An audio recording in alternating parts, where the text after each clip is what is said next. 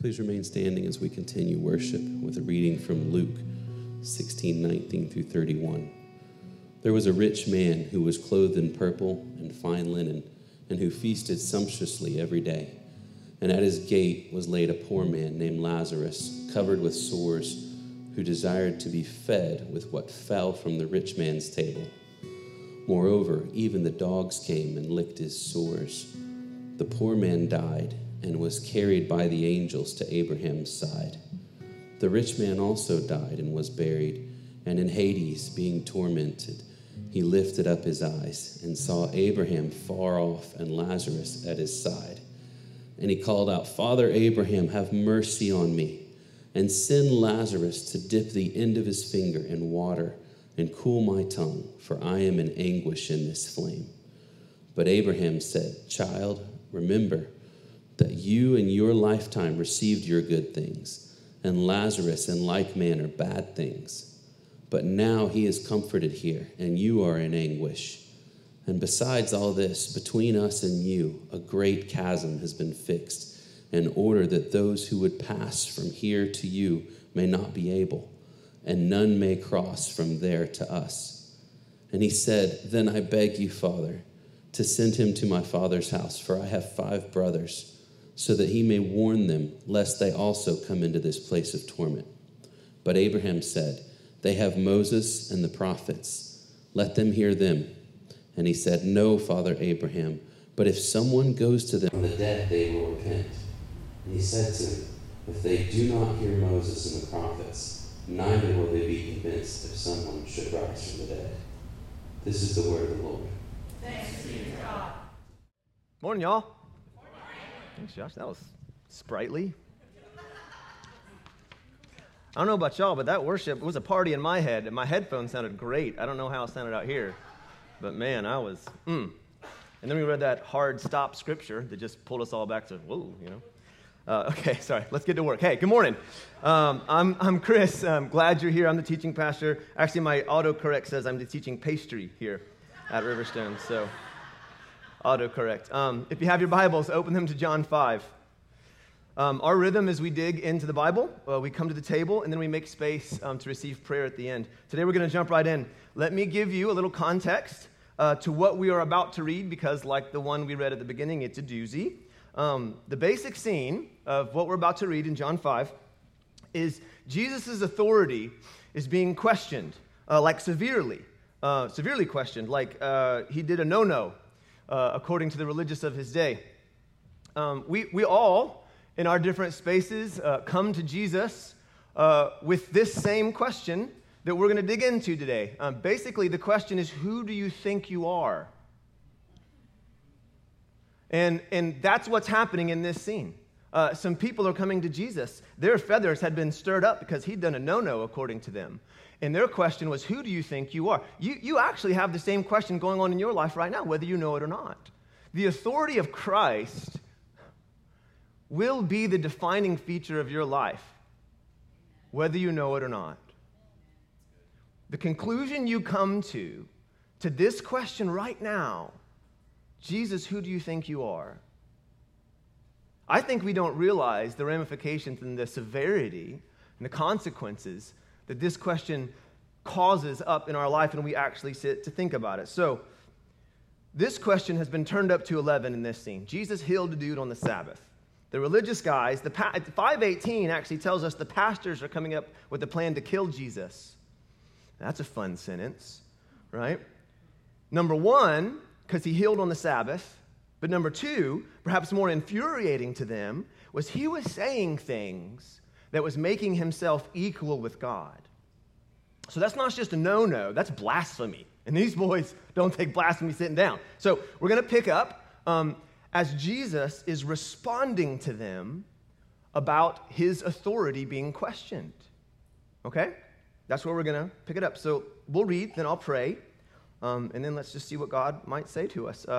John 5, I'm going to start in 36. I'm going to read to 47. Should be on the screen if you have your Bible. It's awesome too. But the testimony that I have, remember Jesus is speaking, is greater than that of John, referring to John the Baptist, for the works that the Father has given me to accomplish, the very works I am doing, bear witness about me.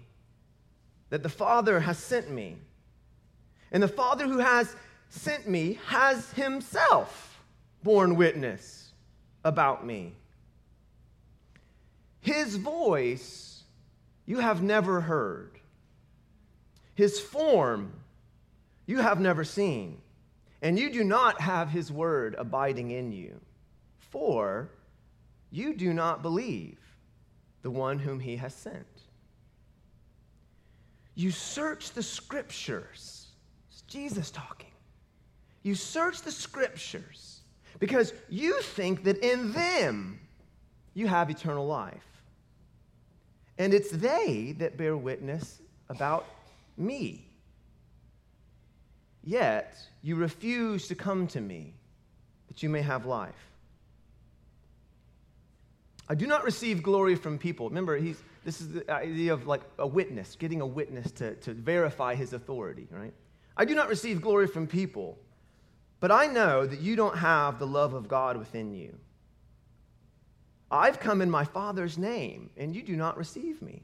If another comes in his own name, you receive him. How can you believe when you receive glory from one another and do not seek the glory that comes from the only God? Do not think that I will accuse you to the Father. There is one who accuses you, Moses, on whom you have set your hope. For if you believed Moses, you would believe me, for he wrote of me. But if you do not believe his writings, how will you believe my words? Let me pray for us.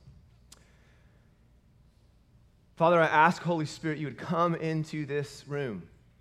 Lord, would you manifest yourself to us, to our hearts right now?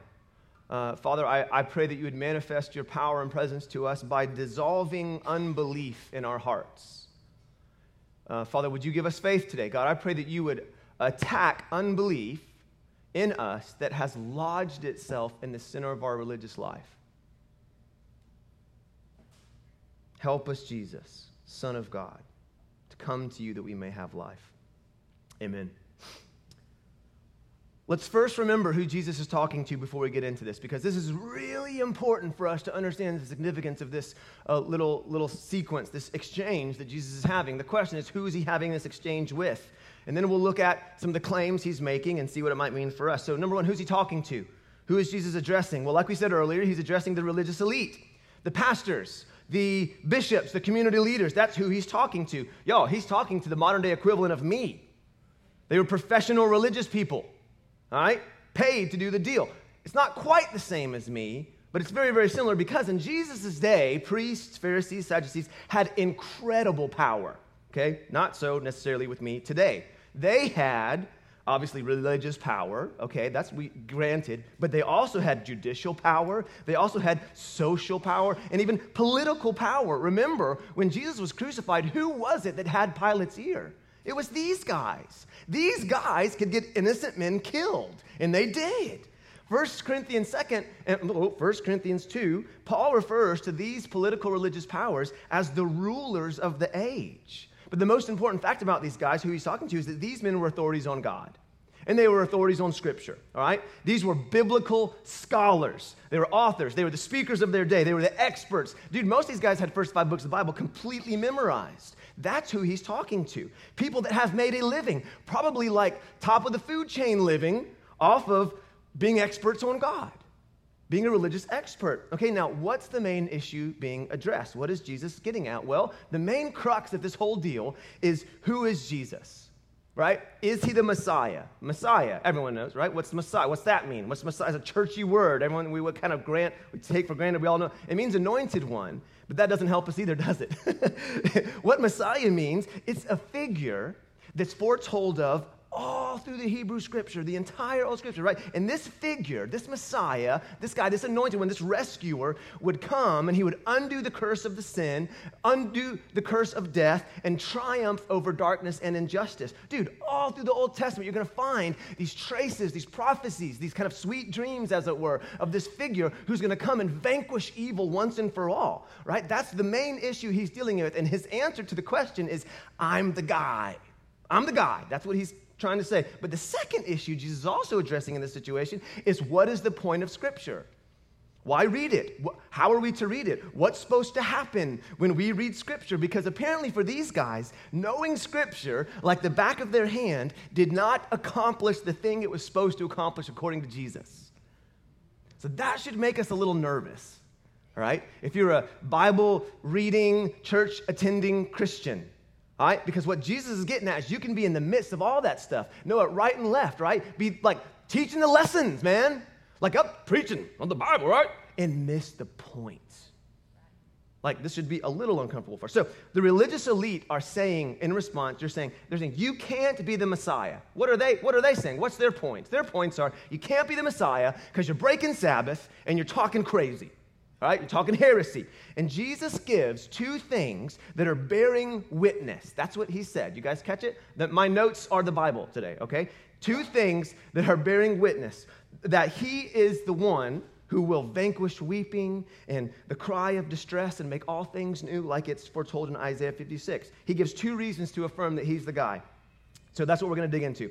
The first, he says, I am sent by God because the very works I am doing bear witness about me that the Father has sent me. So the first thing, the first logical argument that Jesus gives these religious elite is, look at what I'm doing. Look at the works. Jesus actually did this a lot. When John the Baptist was questioning Jesus, are you the guy? In response, Jesus said, look at what I'm doing. Apparently, what Jesus was doing was really, really important to clue us in on who he thought he was. Okay? And what was the works? What was Jesus doing? Well, with this script, if you go earlier, it tells us that what happened was he healed a man on the Sabbath. This dude had been crippled 38 years. And he healed this guy on the Sabbath. That's the work that he was doing. And if you look at when Jesus tells John, hey, when John's questioning his authority, Jesus says, hey, go tell John what you see. The list is supernatural power encounters that Jesus was doing. In Jesus' ministry, I don't know if you've read the New Testament, it's fascinating. In the ministry of Jesus, what you see him doing is healing people and confronting spiritual powers of darkness. What happens in the ministry of Jesus over and over and over again is people's bodies are getting healed and the demonically influenced are being set free. Those are the works that Jesus says, these are the things bearing witness that I am who I say I am, that I am the Son of God. Look at what I'm doing. Okay, so let's get into like a logical, like argumentative, type mode. Okay, well, you might say, that doesn't necessarily mean you're God in the flesh. Couldn't a cynic say that? Couldn't you say that? If you doubt the authority of Jesus, you say, okay, look, Jesus, look, there's been plenty of people who have claimed miraculous powers. Has there not?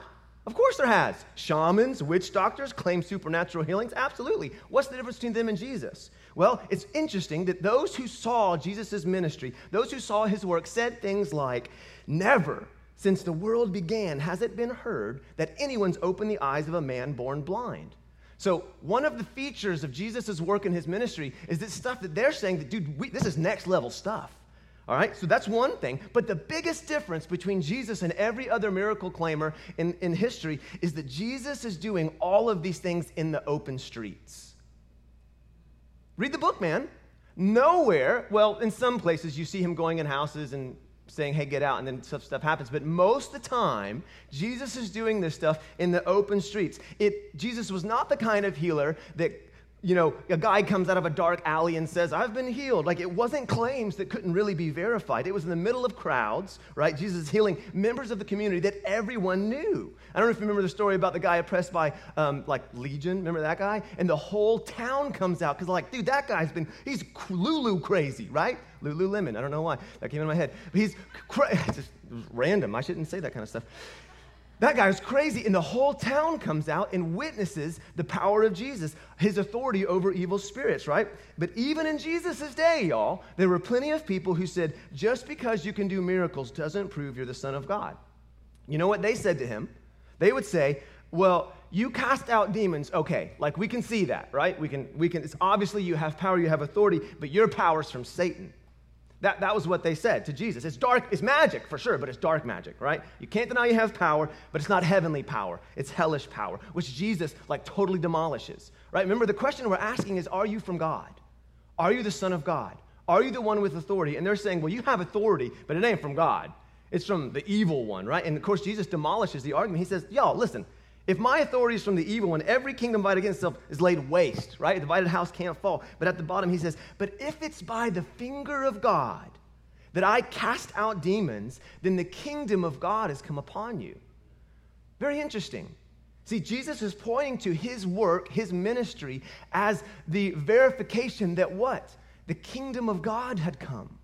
That says a whole lot about what the kingdom of God is. Jesus says, you can think that. You can think that maybe I'm doing this stuff by evil power, but if you're wrong, if I am working and expressing the heart of God to humanity by healing people and vanquishing oppressive spirits, then God's kingdom has come to your doorstep and you have said no thanks. See, Jesus' supernatural works then and now points to one thing, right? There's a reason they're called signs. Signs are not the point, guys. Signs point to something else. What do they point to? That's the whole idea. What do these signs point to? It's like the old Oriental, you ever see Bruce Lee, any Bruce Lee fans out there? Remember the old Oriental proverb, don't stare at the finger pointing at the moon or you'll miss all that heaven we glory. How he says it? Bruce Lee, anyone? Have you seen that movie? Anyone old enough to remember that? No? Okay, hey, Jay, yeah, you got me, dog. All right, Bruce Lee. All right. Yeah, you don't stare at the finger or you're going to miss what it's pointing at. This is what happens all the time with Christians in signs and wonders and miracles. We get really distracted by the miracle because we don't really believe things can happen. So when it happens, we're like, what? Dude, it's a sign. It's pointing to something. The sign's not the point, right? That's why they're called signs. And here Jesus is saying signs bear witness to one thing, who he is. His authority. His authority. His kingship. His identity in the cosmos, y'all. He tells these guys, all these signs that you're seeing are affirming one thing. I am God come to man. And I alone have authority over spiritual oppression and darkness. In fact, later, Jesus would say, listen, if I'm not doing the works of the Father, then don't believe me. But if I do them, even though you don't believe me, believe the works, that you may know and understand that the Father is in me and I am in the Father. Y'all, this is the claim of Jesus. This is light years away from good moral teacher. This is light years away from you've come to be an example for us that we can strive for and live up to. Light years away from that. Not the claim of Jesus. In fact, later in John 10:30, he's going to take it a step further. He's going to say, listen, I and the Father are one. And the works that I'm doing show that I'm from the Father. And for many today and then, it's when God supernaturally intervenes that people's resistance to the gospel lessens. And they look at the claims of Jesus anew. Happened in that day, and it happens in our day. Let's listen to a podcast of an Indian pastor who's out in the bush in the country of India, rural areas of India. And he said that 70% of their converts in their church became Christians because of supernatural healings. That's today. Now, I know that's opening a whole can of worms for some of us in here. And what's happening right now is worldviews are colliding. And the limitations of what we think possible are colliding with another definition of what's possible in the world. I understand that, but I'm just telling you, the signs and the works of Jesus, the supernatural works of Jesus are happening today, just like they were happening when he was on the earth, by the power of the Holy Spirit. And I know that's a tough sell for some of us. But when they do happen, they are not the point. The point is they are addressing something in your heart as to who has ultimate authority in the cosmos. That's the point. Jesus is trying to tell you something. And it's a pretty strong point, right? I mean, I don't know anyone else who can give sight to the blind or make a mute speak or tell the cripple to stand up and walk. So, I'm inclined to kind of, okay. But most of his time is spent on his second point. And he says this. So that's the first witness. First thing bearing witness is like, look at what I'm doing. That's what he says. The second thing bearing witness, he says the Father himself has borne witness about me. Now, what on earth is Jesus talking about? The Father has borne, how? Well, he goes on. He says, his voice you've never heard, his form you've never seen. You don't have his word in you, for you don't believe the one whom he has sent. You search, so what's he talking about here? Here he goes. You search the scriptures because you think that in them you have eternal life. But it's they that bear witness about me, yet you refuse to come to me to have life. He's talking about how they approach and understand scripture. The other thing that bears witness to Jesus is what he's saying is the entire Hebrew scripture. The Tanakh, the Old Testament, same as was then as it is now. Same book that the Jews have today as we have now. It's categorized a little differently in the Tanakh, but it's the same books. They organize it differently, but it's the same books. He's saying that entire book, right, bears witness to me and says to dudes that had the first 5 books of that memorized, you don't have his word abiding in you. How can he say that?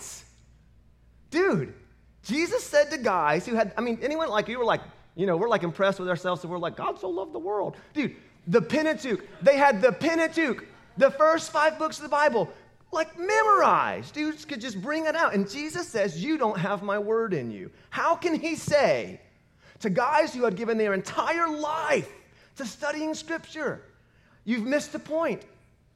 No wonder they killed the guy, right? Like he's like attacking their professional competence. You don't have the word in you.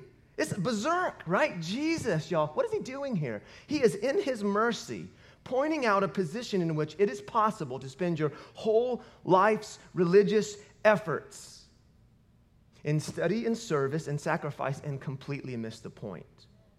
And it really makes sense a lot about the state of the church in America if you think about it. Jesus is pointing out a position in which you can be saturated with the word and still be in death. You could be volunteering, giving, doing all the things, right, and still be in death because you're refusing something in the seat of your heart, right? And we confuse it because we think, my knowledge is awesome. I'm super smart, right? No, I've done all sorts of study, right? I don't know if you find this disturbing, but it is extremely disturbing to me, and it probably should be in my position.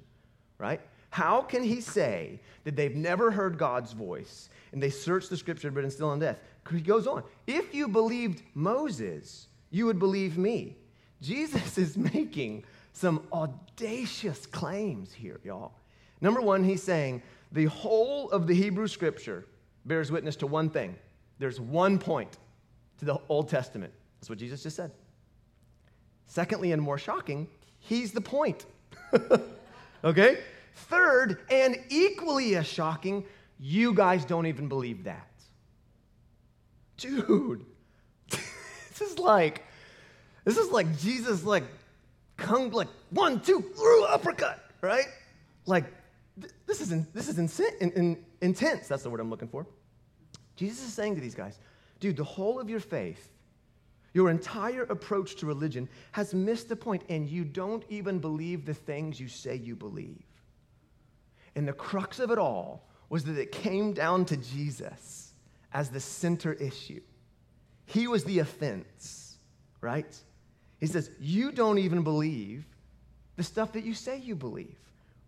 It's really jarring, right? And part of the issue he's addressing here is their understanding of Scripture. Apparently, Jesus thought it was abundantly clear. This is why we read the Scripture beforehand. Jesus thought it was abundantly clear that the Old Testament was about one thing, right? And he says as much in other places. In Luke 24:44, he said to them, these are my words that I spoke to you while I was still with you, that everything written about me in the law of Moses, the prophets, and the Psalms. That's the 3 sections of the Old Testament that the Hebrew people had chopped it up in, right? It's the prophets, the writings, and the Pentateuch, law of Moses. He said, all of these things had to be fulfilled. Then he opened their minds to understand the scripture and said to them, thus it is written. What's he talking about? The Old Testament. Thus it is written that the Christ should suffer and on the 3rd day rise from the dead, and that repentance for the forgiveness of sins should be proclaimed in his name to all nations, beginning from Jerusalem. To Jesus, it was abundantly clear what the Old Testament was about. And it was about the need for and the nature of the work of the Messiah, what he would do when he came. That we needed him desperately and what it would look like when the Messiah came. The whole thing, the entire Old Testament is delineating a silhouette of the anointed one, of the Messiah. It's a silhouette that no one had filled. And then when you begin to realize that Jesus alone fills that silhouette, man, everything's like that. So the whole Old Testament is a prophecy. That's what he's saying, that someone would suffer and take on the evil and death that sin brought into the world and be the source of new creation. That's what he's saying the whole Old Testament points to. That like God provided a lamb instead of Abraham's son, so God would provide a sacrifice for sin once and for all. Like Moses led his people out of slavery, so this anointed one, this Messiah, would defeat the powers of oppression and slavery. Like God spared the Hebrews from death by putting blood on the doorpost, so the blood of the Messiah would let those pass from death into life. This is how Jesus read the Old Testament, y'all. And for him, it was plain as day, that anyone can see. And he's saying, if you believe that, that's what he's saying to these guys. If you guys had believed the scriptures you already know, you would know all of it's pointing to your great need to be rescued and what that rescue would look like. So much so that what we read beforehand, Jesus, when the rich man begs that someone would rise from the dead and go warn his brothers, what does he say through Abraham? He says, they have Moses and the prophets. Let them hear them. Right? And to the rich man replies, no. But if someone goes to them from the dead, then they'll believe. And he said, if they don't hear Moses and the prophets, neither will be convinced someone rise from the dead. Now, it's very interesting here. These are the two things that Jesus is pointing to that verify his ministry. Supernatural work of God, someone rising from the dead, and the scriptures. Same two things that he's mentioning here, right? Jesus knew that unbelief and pride is a state that blinds you, even when the evidence is right in front of you. And he mentions the same two things here: supernatural occurrence, someone rising from the dead, and scripture bearing witness to what he is doing, right? This is exactly what Jesus is addressing in the religious elite. All right, so let's chat. Let's chat. He's addressing, in this very uncomfortable scripture, a condition in which you can know scripture backwards and forwards, be doing all the things right religiously, even be seeing supernatural things happening right in front of your face and still be in death because you are refusing to acknowledge Jesus is who he says he is and that he can do the things he says he can do. And he says, until that internal decision has been made in your heart, you will stay in death. Jesus was not a good moral teacher. No good moral teacher would say that. This is next level stuff. This isn't a philosophy for living. This is something completely different than that. He's saying, until there is this internal decision in your heart about who I am, who Jesus is, until that's settled, you will remain in death no matter how much scripture you know. This is why when people say to me they've tried Christianity and it didn't work, I always think, well, maybe. Like maybe you tried Christian community. Maybe you tried church. Maybe you tried reading the Bible a bit. But did you acknowledge Jesus' authority over your life? Did you acknowledge his complete and total right over you? Or did you just kind of want to fit in with the church kids for a bit? Right? Did you acknowledge that he was Lord and King? How do you acknowledge that someone's Lord and King? By surrendering, by letting their way happen, right? So I always wonder, like, okay, maybe you tried Christianity. Maybe you just tried church. Not the same thing. Amen. Maybe you tried Jesus, or maybe you just tried Christendom. You know what Christendom is? That's the culture of Christianity. Maybe you just got in subculture. Maybe you were born in the South. Right? Big news flash, right? Born in the South doesn't mean you're a Christian, right? Maybe you preach, right? All these things you can do and remain in death if the authority of Jesus has not been acknowledged in your life. And Jesus gets the root issue for these guys, and it might be the root issue for some of us. He says, you receive glory from one another, but you don't see the glory that comes from God. He's addressing the fact that in their entire religious system, all their efforts, all their study, all their church services had become a rooster show. It was all to please each other, right? For them, knowing Scripture wasn't how you loved God. It was how you got one leg up over Jehoshaphat, right? In the temple, right? They had effectively removed, listen, wake up, here we go. They had effectively removed God from their entire religious formula. They'd removed God. No personal relationship had any real meaning and impact in their lives and heart. No, it had become a social club. And that reflected everything for them. It'd become a rooster show, right? And if you look back at why God said he established the law, why he established the temple, you know what the point of all that was? So that God could dwell with man. That was the point of it all, right? And if you're like, I'm not sure about that. No, the goal was always relational intimacy. If you don't believe me, go to the last chapter of 21st chapter of Revelation and see where the end of creation is headed for. I'll read it for you. And I heard a loud voice from the throne saying, "Behold, the dwelling place of God is with man, and he will dwell with them, and they will be his people. And God himself will be," and you can read this beautiful passage, right? Dude, the whole point of the law, of the temple, all the things, so that God could dwell with man, right? So that God wants to remove the curse of sin and death from your heart that you might know and enjoy him forever. Dude, I know when we've grown up in church, we turn off our minds when we hear that kind of language, but that's the goal of our faith. It's to know God. It's to know him, enjoy him, love him, rejoice in him. See, they had taken the law and the instructions of God and had made the goal of all that stuff, not loving and enjoying God, but loving and enjoying the power of social prestige that God could get them.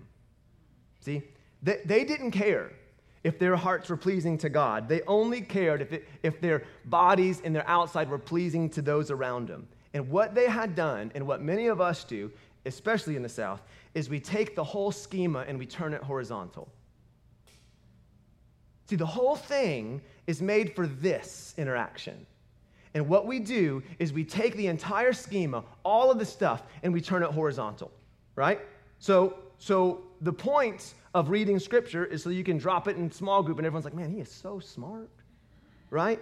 Y'all, it's the ever-present danger of our faith that we turn everything in a way in which we gain the applause of men and quit seeking to please God at all in our hearts, right? It's the ever-present danger of our faith, especially in the Bible Belt South, right? It's that we begin to understand Scripture, not as a means of knowing and loving God, but as a means to gain religious reputation, right? In the bubble where religious reputation happens to be the thing, right? Where we learn to memorize Scripture so that people think it's... Dude, this is the danger of cool Christianity. Let's chat for a second. When being a Christian is cool and accepted, and the cool thing, right? This was their context, y'all. It was socially beneficial to be religious for these guys. And it muddied the waters and caused them to completely miss the point. Listen right here. I know it's like heady today. Listen, when Christians are killed in the streets and dragged into the arena and burned at the stake, this is a much less dangerous situation here. Huh? It's when our faith can also gain us political power, social prestige, or success in business that we are in danger of confusing what the goal is of being a Christian. We chatting? All of the material good that may come from being a Christian pales in comparison to knowing and loving God. It's what Paul was gripped by when he said, I consider all my religious accolades rubbish compared to knowing Christ Jesus. Listen, when a soldier stops trying to please his commanding officer and instead focuses on showboating for his comrades, he ends up making a fool of himself and becoming totally ineffective in the battlefield, right? That guy's lost the objective, man. He's muddied the motivations of why he's in the fight in the first place. If all your reading and praying and effort isn't out of a hunger for God himself, if it doesn't come from something in you that says, I must have God, I want to please him, I want to know him, I want to walk with him, Jesus is saying you've completely missed the point, and it's become a show. And you're using heavenly things to secure earthly things. When this becomes a situation in their hearts and in our hearts, you are only using God to get what you want. And Jesus says your faith is not existent. In fact, you don't even believe. He asks, how can you believe if you receive glory from one another and don't seek the only glory that comes from God? When our eyes are set on pleasing people, y'all, if we fear men more than we fear God, our ministry loses all effectiveness and power, and we essentially become a dog chasing our tail. And it happens all the day in churches, all the time in churches, right? Now, That's not permission to be a jerk and not care what people think, not at all. Jesus is framing our entire faith, right? He's saying, if all of your reading and praying and giving and serving does not come from a heart which says, I must have God himself, if I could but touch the hem of his garment, right? If I could be a little bit closer to him, my heart would find his home. If that's not your heart and all this stuff, you've missed the point, right? And I fear that many of our entire faiths can be a long exercise in missing the point. If you're in this room right now just to keep up social status, like if you're volunteering so people will think you're cool and on the in crowd, if you're reading scripture just so you can tell others, you've effectively taken God out of your faith. And Jesus says, when we do that, when we just want the applause of others, that's what you'll get, right? So we take all the stuff that was meant to get us closer to God, scripture, church, prayer, and when we turn it horizontal to please men, instead of getting a living relationship with an eternal loving Father who will transform every part of your heart and life by the power of his Spirit, instead of getting that, you get a few moments of this. The thing about that is it's just as fickle as men are. And I think Jesus would warn us, those who cry Hosanna on Monday may be crying Crucify on Friday, right? Dude, it's a horrible exchange to live your life to please men around you and lose sight of what it looks like to please God. It's a horrible exchange, y'all, right? It's a fickle exchange. Listen, there are a lot of wonderful, life-giving consequences of being a part of Christian community. Tons of life-giving consequences of reading scripture and prayer. But if the end goal isn't, I want to fall in love with God himself, if it's not God for his own sake, you've become mercenary in your faith. And you've missed the point. You're a mercenary. You don't care about the victory. You don't care about the intended goal. You're just getting what you want out of it, whether it's social this or, you know what I'm talking about? Mercenary. Your faith turned mercenary. You're not in it for the intended goal. So what's this look like? Let's wrap it up, and let me just give you some application, maybe. So, okay? What's it look like? For me, I said this a couple weeks ago, there is a big difference in between opening the Bible to brush up on first century Palestinian history, which people do.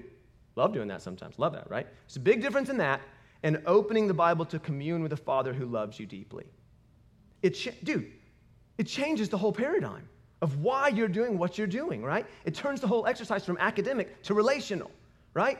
Which changes your whole approach. Look, y'all, listen, the Bible is not simply mere facts to be assimilated. It is describing to you a person to be enjoyed, right? If we study the Bible but never come to him, if we never acknowledge his authority, his kingship over all life, dude, you've missed the point of the whole Bible. And at the risk of being overly prescriptive, let me just say, it could look like this. When you open the Bible, when you go to read the Bible, before you read a word, close your eyes, take a deep breath, calm your nerves, and calm your impulse to move on to the next thing quickly and say, Father, speak to me. And see if that doesn't change the way you read the Bible. Dude, when you pray, prayer at root is conversation with God. But most of our prayers consist of a wish list for God to do, and then promptly in the name of Jesus, and we're out, right? Okay, what if you actually gave time for God to get a word in edgewise in your prayers, in your conversations with God? What if when you went to pray, you said your things and did the stuff, and God, I need this, and blah, blah, blah, blah, and then said, Lord, what do you think? And then just listened. And then open the Word and talk to a friend, knowing that God speaks through that too. But guys, what's all this talk about being led by the Spirit and listening to God if we don't really believe He speaks? Huh? What I'm trying to tell you is you have to acknowledge God is a real being with desires and a will and affections. And if you never shut up long enough for Him to reveal those things to you, you're going to miss out. I believe God will speak to you. I'm one of those kind of crazy guys that thinks God still does it today, still wants to reveal Himself to you. Dallas Willard points out, in closing, Dallas Willard points out, if you're at a party and it becomes blatantly clear that no one at that party really cares about what you have to say or wants to hear your, like they interrupt you, they cut you off, they speak for you every time you try to express yourself, will you hang out long? No, I'm out. I'm going to go somewhere where people will listen and appreciate my presence and opinion and thoughts. Dude, if you make it clear to God that you are not interested in Him for His own sake, that you're not willing to really listen to what he wants, he will find someone else who is. And I don't know how long he'll stand at the door and knock. But apparently that's the situation of the church in many places. Jesus standing outside of his own house knocking, saying, will you let me in? And we read scripture and think I'm letting you in, and he's still knocking. Will you let me in? Will you acknowledge my authority over the universe and your own life? Will you let me be who I am? King. King. Will you let my kingdom come in your life? And to do that, you got to get off the throne. I mean, it's just all nonsense to say that we're Christians if you're still king of your life. You're not in the kingdom. Only when he becomes king do we get to go in the kingdom. I guess we're doing a series about the kingdom because we're just talking about that all the time. It just keeps on coming up. In the same way, y'all, if you don't feel wanted, you back out, right? If you discover someone is only hanging out with you to get something else that they want, like, you know what I mean? You guys ever do that? You know what I'm talking about? Like, dude, you're just hanging out with me because, like, you want to up your career or, like, you want to, whatever it is. Do you not feel used? Someone's doing that? Like, you scorn the relationship. You despise them because they're just using you. What I'm trying to tell you is there's a real person on the other side of our faith. And there are so many good things that come from being a Christian, being in community, being a thankful person, being in church, all these good things. But if you're just here for the good things and not God himself, your faith is mercenary. You've lost the goal. And it's possible to be doing all the right things, right? And miss the person, Jesus, who is calling out to you through all those right things. And if you're here today, right, and you have a long history of doing the right things, right? Reading, praying, volunteering, but your heart has never awakened to love God for his own sake. Like, if someone were to ask you, what's your faith mean? And you might say, well, you know, you read, you pray, you go to church, but it would never cross your mind to say you get God. That's what you get. Like, you get God. You get to know him and love him and commune with him and enjoy him. If you're here today and your heart has lost all motivation to know God himself and you're just doing the practices and the disciplines and stuff like that, dude, I want to create space for you to acknowledge God's authority over your life and heart, man. I don't want you to leave here without thinking that you had the opportunity today to acknowledge the place of Jesus in the cosmos and over your own life as well, right? I got a sense some of us have been doing things not aware that Jesus is on the other side, wanting to speak and commune with us, right? And for some of us, it just might be repenting for doing all the churchy things for the wrong reasons, right? I'd like to suggest to you that the issue has not been about Scripture. The issue in reality has not been about church. It's been about the authority of Jesus. It's been about the authority of Jesus and an unwillingness in our hearts to not acknowledge it. So we're just going to transition to a time of prayer right where we're at, right where we're sitting. So just get comfy, okay? I just want to say if you're here today and the verdict is still out on Jesus, I'm so glad you're here. And I just want to say, man, come back. We're just going to be digging into Scripture the next couple of weeks. And come back and just continue to assess what place you are willing to give Jesus in your life. But I just want to let you know, you can make a decision today about the authority of Jesus. And I just want to let you know that's always on the table. And it's going to continue to come to the forefront of our services more and more and more. I want you to know, guys, that every week we gather, we will make an opportunity for people to decide that Jesus is king, to get to expand his kingdom, to enter into his kingdom. And if that's you today, if you're on the outside looking in and you know it, and you want to make a decision, man, come up, get prayer today. And come up, tell one of these people that love you and we trust and that would love to pray with you about your relationship to Jesus. Let me pray for us. God, Holy Spirit, we love you, God. Thank you that we are on mission with you in the earth, God. God, would you open our eyes? Would you mobilize us as a people to be about your business, Lord? Ministry of Jesus, come. Manifest yourself to us in strength and power, God. Show our hearts that you are, in fact, near, leading, guiding, alive, with all authority and power over all darkness. Thank you, Jesus. We love you, God. In your name we pray these things. Amen. Amen. Thank you so much for coming, guys. Have a great week. See you next time.